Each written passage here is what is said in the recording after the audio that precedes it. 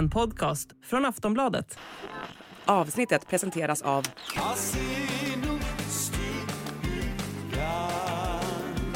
Stödlinjen.se, åldersgräns 18 år. Hej och välkomna till Kungligt. Jag heter Sara Ericsson. Och jag heter Jenny Alexandersson. Idag så ska vi svara på era lyssnarfrågor, bland annat om vilket kungahus i Norden som är det rikaste. Och vad händer med prins Carl Philip och prinsessan Madeleines barns titlar när de gifter sig. Och så ska vi svara på hur många svenskar det egentligen finns i kungahusen utomlands. Och så pratar vi om prinsessan Madeleines nya hem, såklart.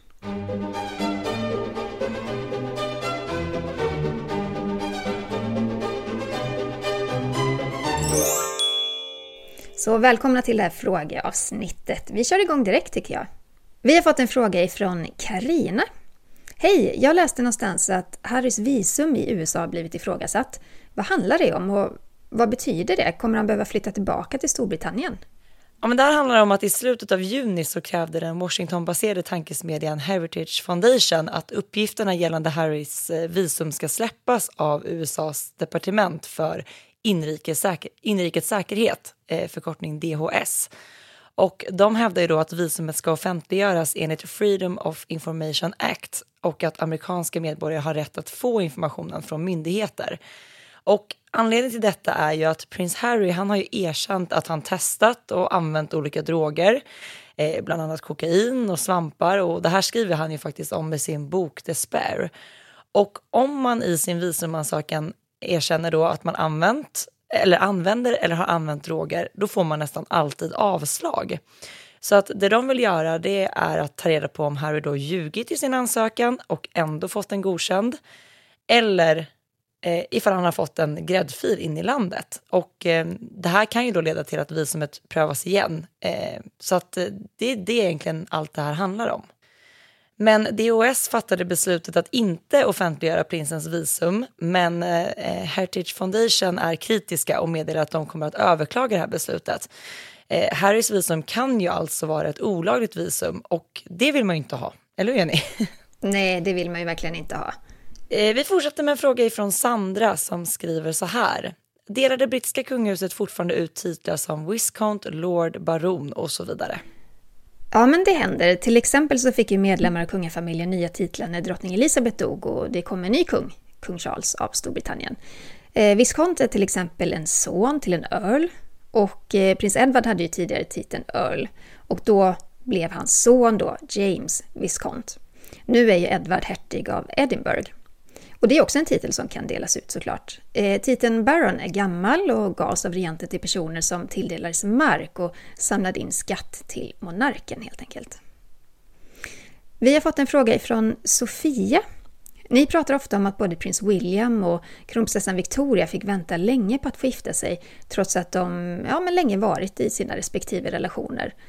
Varför behövde de vänta så länge? Skulle något ytterligare godkännas eller liknande? Tack för en bra podd. Önskar ni släppte fler varje vecka. Tack Sofia. Tack Sofia. Nej, men här får vi väl svara vad vi tror helt enkelt. Och jag tror mycket att det handlar om att just här förbereda sig in i den här stora rollen som det ändå innebär att gifta sig in i ett kungahus. Särskilt då med prins William och kronprinsessan Victoria som är liksom framtida regenter för respektive land.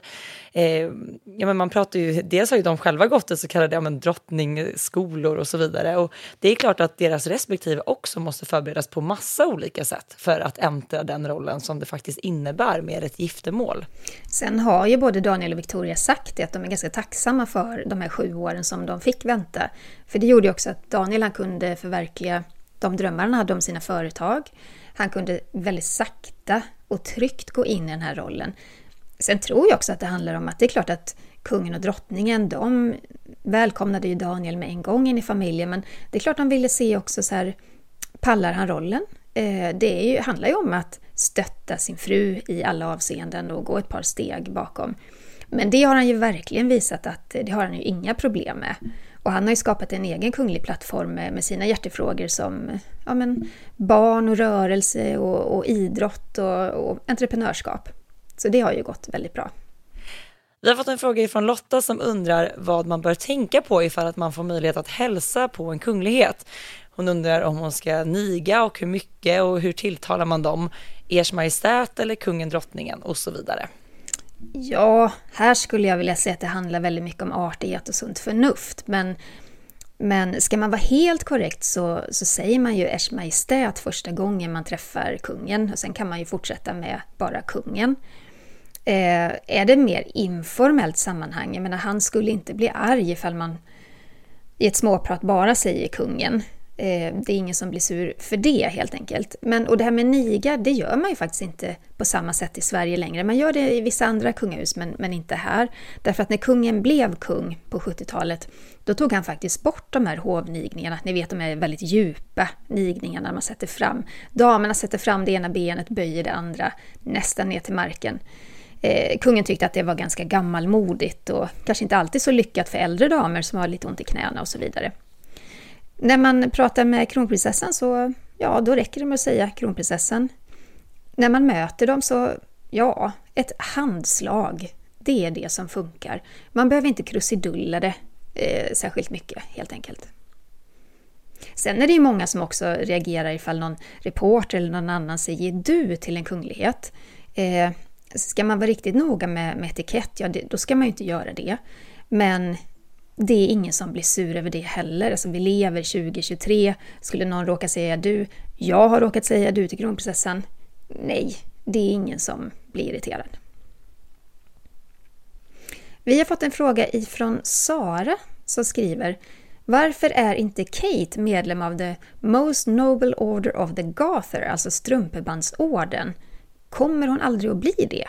Ja, men det är ju spännande det här med ordnar, och strumpebandsorden är ju den äldsta och den mest högtstående riddarorden i Storbritannien, och den instiftades av kung Edward III för nästan 700 år sedan.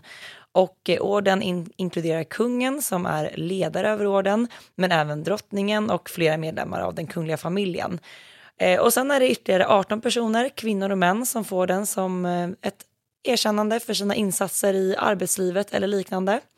Och riddare av strumpebandsorden väljs personligen av kungen för att hedra dem som har innehaft offentliga ämbeten eller som bidragit på ett särskilt sätt till nationen eller som tjänat kungen personligen. Och prins William är riddare av strumpebandsorden och han utsågs 2008. Och där och då så blev han faktiskt den 1000:e som fick ta emot den här orden.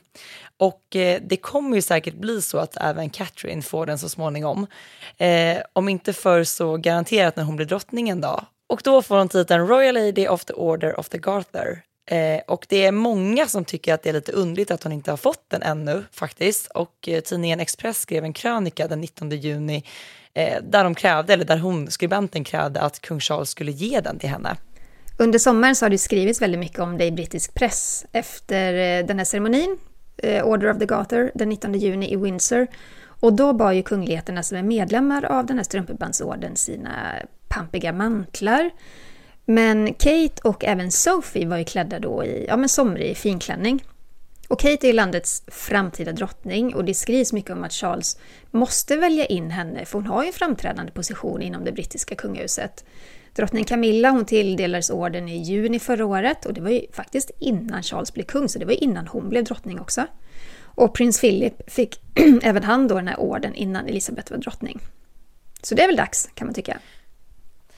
Ja, och apropå frågan om ordnar så fick vi faktiskt en annan fråga ifrån Michelle som man kan slå ihop lite med den här. För att hon hade skrivit in till oss och undrar ifall att Meghan tilldelats den här orden. Och det har hon ju inte gjort. Vi har fått en fråga ifrån Margareta som skriver så här: hur ser ni på framtidens kungahus? Tror ni att de kommer att avvecklas? Oj, det här är ju en svår fråga. Om man tittar på statistik och siffror så är det ju så, om man tar till exempel Sverige så ligger ju och har stödet för kungahuset och förtroendet för kungahuset legat ganska stabilt på 70%. Har det hänt något skandalartat, ja då ser man ju att siffrorna dyker lite grann. Men på långa loppet då så är ju stödet ganska stabilt för kungahuset och monarkin som statsskick. Men det är klart att man kan se här i Sverige så finns det också starka röster som är emot en monarki. Runt om i Europa så ser man också rörelser som växer och som det finns liksom även den gruppen av människor som har en stark röst kring att man hellre vill se en president till exempel, eller premiärminister. Men jag kommer ihåg att Herman Lindqvist skrev ju för ett tag sedan att han trodde att Estelle skulle bli den sista drottningen av Sverige. Och det är ju ganska svårt att blicka en hel eller nästan 2 generationer framåt på det viset, för att man har ju ingen aning om hur världsläget ser ut, man har ingen aning om hur det politiska läget ser ut i Sverige. På 70-talet så var man ju väldigt anti-monarkin, och när kungen blev kung så sa ju faktiskt dåvarande statsminister Olof Palme att vi var bara ett pennstreck borta från republik. Så att det där svänger ju lite av och till också. Sen ser man vid stora positiva kungliga händelser att stödet ökar när det föds barn, när det är bröllop och förlovningar och sådär. Men på det hela taget, jag tror att vi får säga omöjligt att svara på just den frågan. Vad tänker du, Sara, kring det? Nej, men jag håller ju med dig i allting som du säger. Om man ska titta liksom, till exempel bortom Sverige, så ser vi ju inte minst nu i Storbritannien efter drottning Elisabeths död hur klimatet faktiskt har ändrats ganska så mycket. Vi var ju på plats under kröningen av kung Charles, och det var ju starka röster som var emot monarkin på plats som syntes överallt på Londons gator, och vi har sett vid flera tillfällen nu när kung Charles har gjort olika framträdanden hur han får mötas av just det här "Not my king", att de står och ropar det mot honom. Så att jag tror att oftast är, som du säger, i positiva händelser så ökar stödet, men i Storbritannien där en så stor händelse inträffat som drottning Elisabeths död, som varit regent i över 70 år, och nu att hennes son då tar vid, där tror jag nog att det har liksom fått motsatt effekt.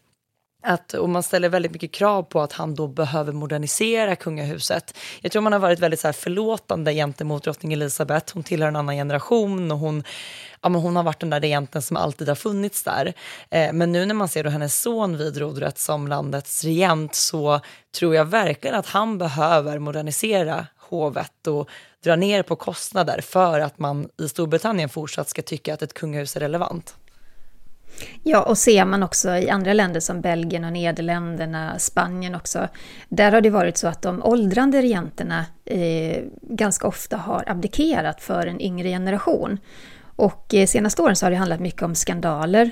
Spanska Juan Carlos till exempel, där handlar det mycket om att han tagit emot pengar på ett olagligt sätt.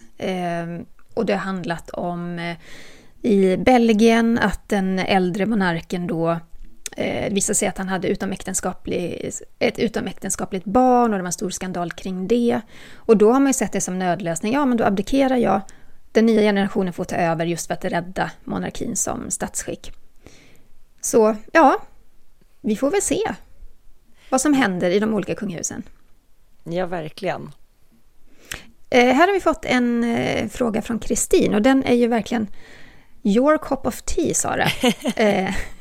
Ni har tidigare pratat om smycken som kom till Sverige via arv och giftermål. Vilka diadem kom till Sverige från Storbritannien med kronprinsessan Margareta?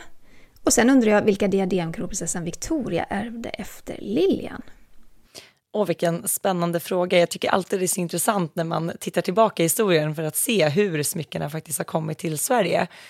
Kronprinsessan Margareta, hon tog med sig 7 diadem till Sverige, och för att man ska kunna få en bild i huvudet vilka det här är, så är det bland annat vad vi kallar för prinsessan Sibyllas diadem, det vi kallar för prinsessan Lilians diadem, det här omtalade rubindiademet kom till Sverige med henne, och sen det som vi kallar för akvamarindiademet. Det är de som fortfarande finns kvar i det svenska smyckeskrinet. Det finns hon tog också med sig 3 andra diadem, men de ärvdes vidare via prinsessan Ingrid och senare drottning Ingrid av Danmark. Och 2 av diademen är idag i drottning Margaretes ägo, och ett ägs av hennes syster Anna Maria av Grekland. Och så var det en fråga där också gällande vilka smycken Victoria ärvde efter Lilian. Och det är då vad vi kallar för prinsessan Lilians diadem som hon bland annat ärvde. Det var ju först ett mindre halsband som sedan adderas med flera stenar för att få till den här höjden när det bär som ett diadem. Och kronprinsessan ärvde även en brosch som hon bar den bland annat vid förlovningen när de offentliggjorde den tillsammans med prins Daniel. Och visst är det så att kronprinsessan har burit det här diademet, prinsessan Lilians diadem, även som halsband? Ja, precis. Och det är faktiskt, jag tycker kanske det gör sig lite bättre som diadem i och med att det ändå är ganska så högt. Det blir ett väldigt djupt halsband när man bär det. Men kronprinsessan har burit det vid flera olika tillfällen och det blir ju ett väldigt mäktigt och pampigt halssmycke. Men det är fint att vi ser det och jag tycker vi ser det relativt ofta på kronprinsessan Victoria.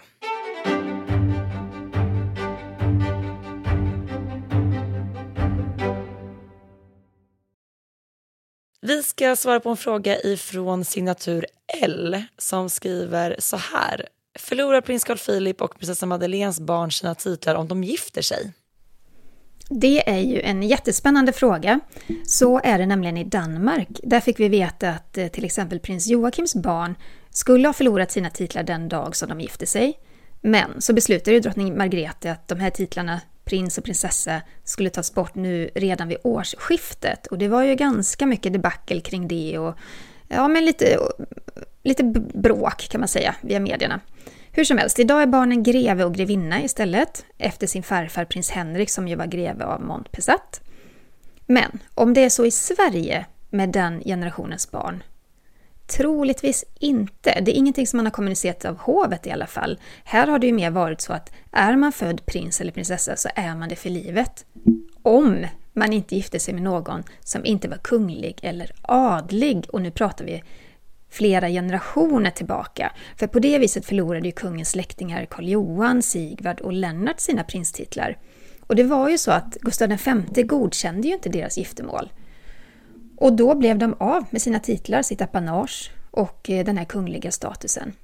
Och de fick ju istället lite senare titlarna greve av Visborg. Och det är ju en luxemburgsk titel, en ärftlig sådan.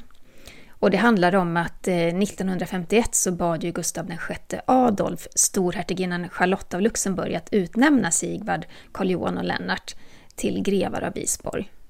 Och hon gick med på det. Man la fram det här erbjudandet och alla tre tackade ja. Så de fick ju de här titlarna den 2 juli samma år. Men det är ju också så här att idag är det ju så att självklart så godkände ju kungen giftermål med någon som inte är kunglig eller adlig. Det har vi ju sett hos alla tre, Victoria, Carl Philip och Madeleine. Så det är ju inte längre något problem. Och inte heller regeringen sätter sig emot att de gifter sig med någon som inte är kunglig och adlig. Så själva det sättet att förlora sin prins- eller prinsesstitel, det finns ju inte längre, det existerar ju inte. Det är väldigt spännande det här med titlar, särskilt nu med tanke på hur mycket vi har pratat om det senaste året där i och med situationen i Danmark, att det kan röra upp en hel del känslor.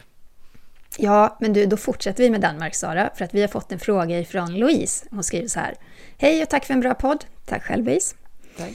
Jag lyssnar varje vecka. Min fråga gäller danska kungahuset och prins Joachim.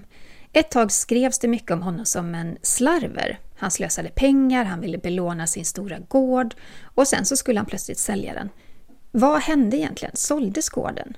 Och nu titelbråket som pågår så skrivs det ju mycket om hur utsatt och hur synd det är om prinsen och hans familj som blir av med titlar. Men är det så att prinsen själv satt sig i denna sitt så att drottning Margrethe tröttnat på hans beteende? Om vi börjar svara på frågan gällande den här gården då. 2014 så lämnade prinsen sin slottsliknande gård Schackenborg och det efter att han haft skulder på över 50 miljoner. Och i samband med flytten så meddelade det danska hovet att prinsen, vad man kallar det, av familjeskäl flyttade till Köpenhamn.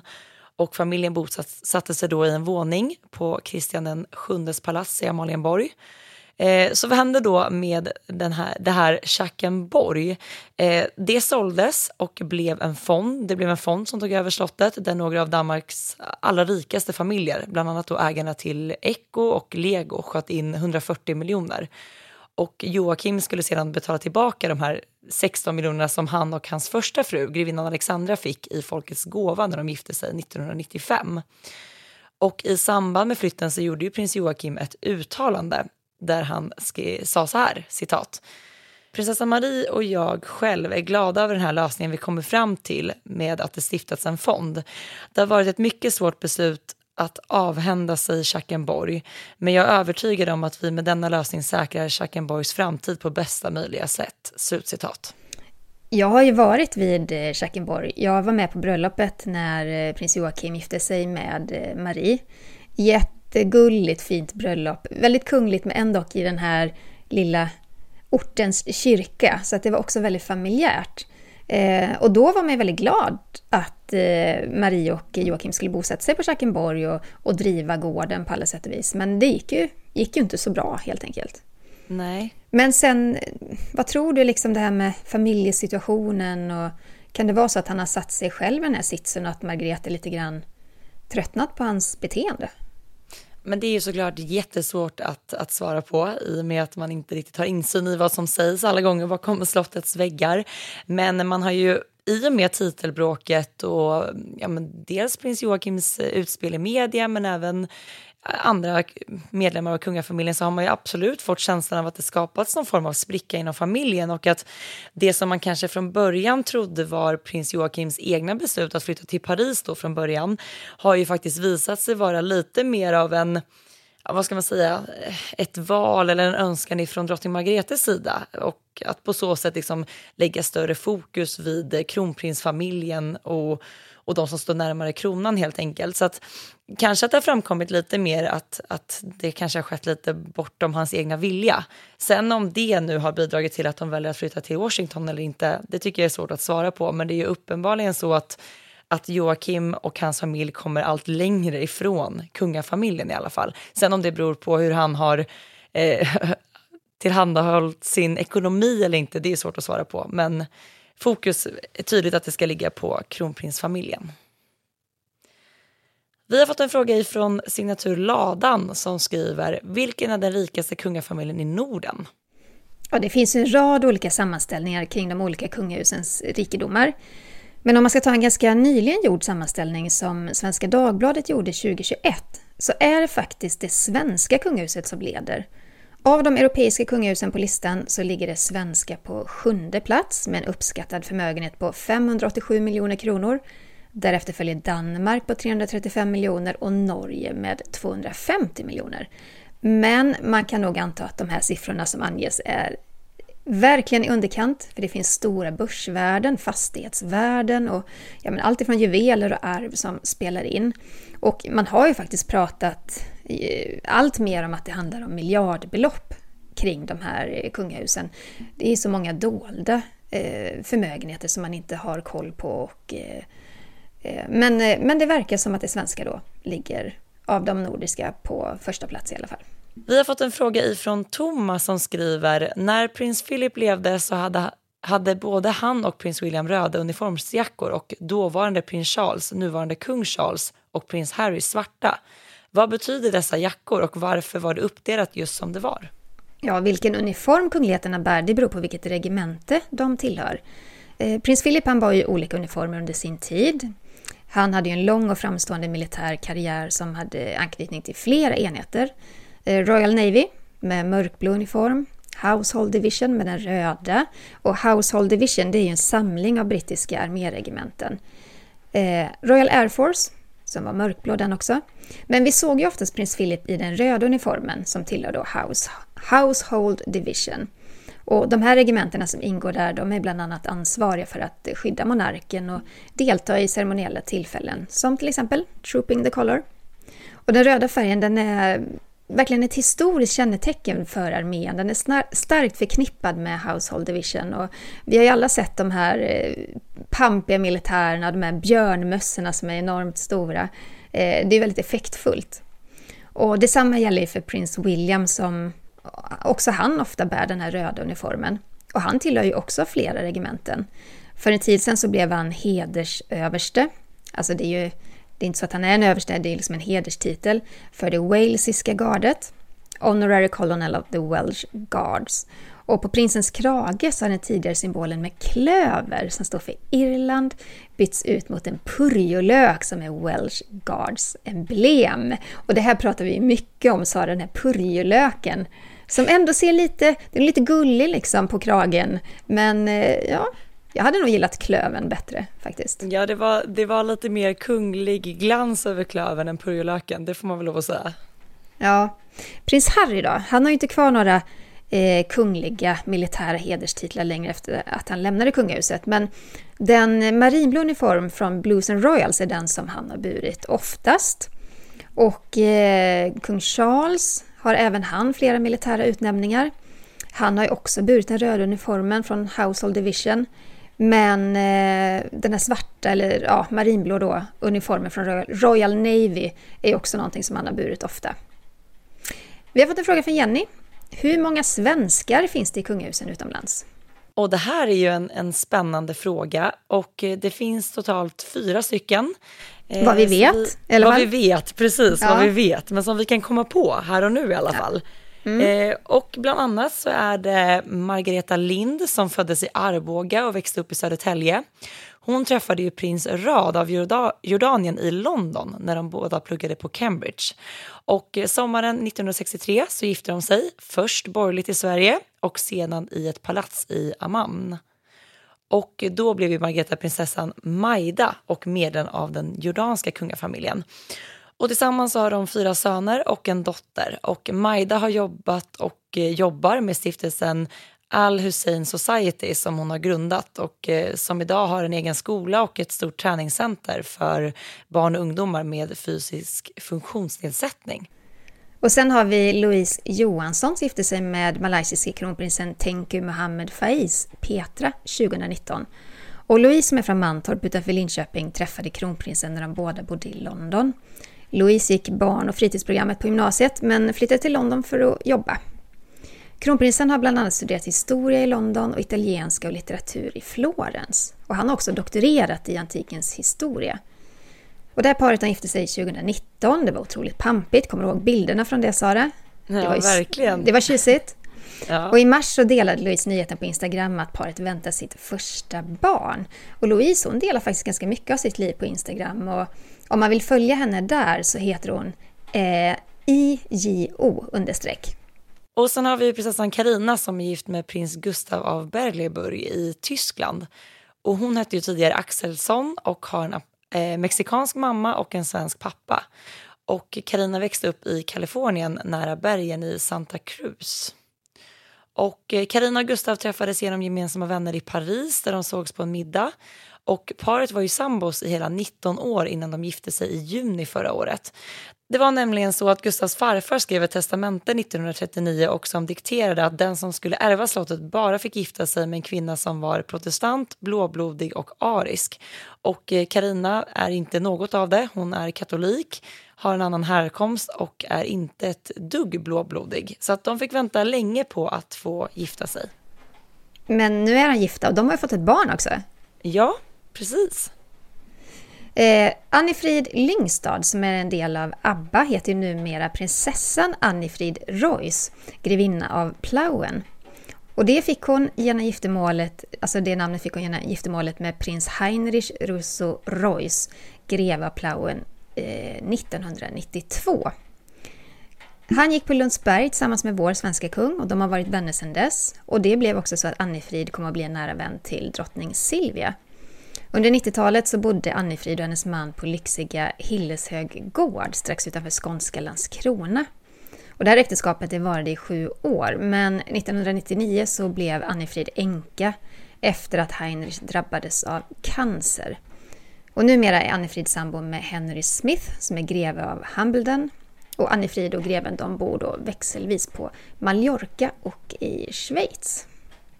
En fråga ifrån Karin som låter så här. Var kommer prinsessan Madeleine med familj att bo när de flyttar till Sverige? Som det ser ut nu så kommer familjen att flytta in i prinsessan Madeleines lägenhet på Hovstallet i Stockholm. Prinsessan Madeleine har haft en lägenhet där sedan 2004. Den var lite mindre. 2014 så flyttade hon och Chris in i en 5-rummare istället i Hovstallet. 2018 till 2019 så slogs lägenheten ihop då med grannlägenheten och idag är det en 7-rummare, en riktig paradvåning med andra ord. Den är på över 400 kvadratmeter så det finns ju gott om plats kan man säga. Sen har det ju spekulerats ifall Madeleine har ögonen på ett hus. Hon har ju bott i hus i många år när hon bott utomlands. Hon lämnade ju den här lyxiga villan i Florida med både pool och lummig trädgård för att då flytta in i en lägenhet. Vi får väl se hur de väljer att göra helt enkelt. Vi har fått en fråga från en anonym här. Hej, jag tycker det är spännande med kungafamiljens smycken men undrar varför man sällan ser svenska kungligheterna bära rubindiademet. Och det här är ju en spännande fråga, tycker jag såklart. Det vackra rubindiademet så ser vi ju tyvärr väldigt sällan, och när vi väl ser det så bärs det av drottning Silvia. Diademet kom ju, som vi pratade om tidigare här i podden, från brittiska kronprinsessan Margareta. Hon fick det i bröllopspresent när hon gifte sig med Gustav den sjätte 1905. Och hennes son Sigvard Bernadotte fick ärva det när hon dog. Men han pantsatte det här diademet hos sin pappa, som i sin tur lät Sigvards son Mikael Bernadotte ärva det. Så Sigvard fick aldrig tillbaka det diademet, och så vitt jag vet så sålde Mikael Bernadotte det till vår nuvarande kung. Och orsaken då till att drottning Silvia så sällan bär det är antagligen att hela den här processen har varit lite känslig för alla inblandade i familjen. Och i pressen så kallas ju faktiskt diademet för skandaltiaran. Och det är synd, tycker jag, för det är ju ett väldigt vackert diadem som klär drottningen väldigt väl. Vi har fått en fråga på samma ämne här ifrån Anna som skriver: hej och tack för en bra podd. Jag har lyssnat på alla avsnitt och inte missat ett enda. Tack Anna. Tack. Jag har en fråga till podden. När får prinsessan istället börja använda diadem och sånt? Man brukar ju säga att det är vid 18 års ålder som man börjar använda ett diadem, och det är väl ofta då som de här kungliga prinsessorna faktiskt får det i gåva på sin 18-årsdag. Den dagen är ganska stor, man har då möjlighet eller ska kunna träda in som vikarie för sin mamma eller pappa som är kung och drottning. Så att det är ju ett stort steg, och att bära diadem då passar väl alldeles utmärkt. Sen så har man ju också märkt att många av de här prinsessorna kanske lite tjuvstartar med diadem, men det handlar aldrig om stora pampiga kungliga diadem utan mycket mindre och nättare sådana. Vi har fått en fråga ifrån Thomas. Vad gör drottning Silvias syskon idag? Innan vi svarar på den här frågan vill jag bara lägga till. Du och jag spelar in på distans just nu. Jag befinner mig i ett mycket regnigt Skåne. Alltså det är stört regnar, och vi har något slags plast- eller plåttak här ganska nära där jag sitter. Så låter det konstigt så är det bara det här enorma skyfallet över Skåne just nu. Så då vet ni. Låter som en klassisk svensk sommar. Ja. Ja, men vilken spännande fråga gällande drottning Silvias syskon. Jörg Sommerlath, han levde ju i Tyskland och var gift med Simon och hade döttrarna Helena och Vivian, och han avled i strupcancer 2006, och drottningen fanns ju vid hans sida på sjukhuset i Aachen när han somnade in. Och Jörg stod ju drottningen nära, de var närmast i ålder. Och Jörg utbildade sig till ingenjör och hade sedan 1980 anställning på brasilianska ambassadens handelsavdelning i Berlin. Och han gifte sig ganska så sent i livet, vid 43 års ålder. Prinsessorna Victoria och Madeleine, de var brudnäbbar vid bröllopet. Och när han och hustrun Simon fick sitt första barn där, så blev drottning Silvia gudmor. Då ska jag berätta om bror nummer 2, för drottning Silvia, hon har ju 3 bröder.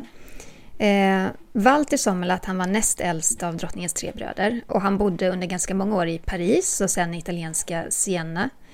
Och när han fick beskedet att han var svårt sjuk, då togs beslutet att han skulle få tillbringa sin sista tid nära sin familj på Drottningholm utanför Stockholm. Så han flyttade till Sverige. Han flyttade in i den nedre sjöflygen vid Drottningholms slott i början av sommaren 2020. Och i sjöflygen, där bor också Walters son Patrik med sina tonåriga tvillingflickor Anne och Chloé. I huset finns alltså 2 lägenheter, varav Walter då fick den ena. Och han avled på Karolinska universitetssjukhuset i Huddinge den 23 oktober, och då hade han varit sjuk en tid. Han hade drabbats av Alzheimers, och det hade ju även drottning Silvias mamma Alice innan hon dog. Men Walter, han blev 86 år gammal, och kungafamiljen skickade ut ett pressmeddelande i samband med hans död. Och då skrev man att jag och min familj känner stor sorg och saknad efter min bror Walter. Och det var ju då drottningen som stod som avsändare för det. Och som sagt, Walter Sommerlath, han hade 2 barn. Patrik och Sofie Sommerlath. Sofie bor i Kalifornien. Och Patrik, han kom då till Sverige som en ganska vilsen 16-åring i samband med att föräldrarna hade skilt sig 1987. Walter, han var ju då omgift sen. Och Patrik, han ville ju få en trygg bas hos sin faster Silvia, och det fick han också. Och det blev ju så att han tillbringade ju hela sin tonår på Drottningholms slott, så att han blev ju lite som ett extra syskon till kungabarnen helt enkelt. Ja, och sen drottningens tredje bror heter Ralf Sommerlath och han är ju äldst i syskonskaran. Han är idag 93 år och bor i Belgien med sin familj. Han brukar annars hälsa på sin syster i Sverige då och då. Och vi såg honom faktiskt senast på Soliden på kronprinsessan Victorias födelsedag 2019. Och Ralf Sommerlath är gift med Charlotte. Tack snälla alla lyssnare för alla era frågor. Det är så spännande att få se vad ni undrar över. Skicka gärna in fler till kungligt@aftonbladet.se. Och vill ni följa oss på sociala medier så kan ni göra det. Vad finns du där, Sara? Man hittar mig på Instagram under namnet royalistan.se. Och var hittar man dig? Alltså också främst på Instagram. Kungligt med Jenny heter jag där. Tack snälla för att ni har lyssnat och ha en härlig sommar. Hej då! Hej då!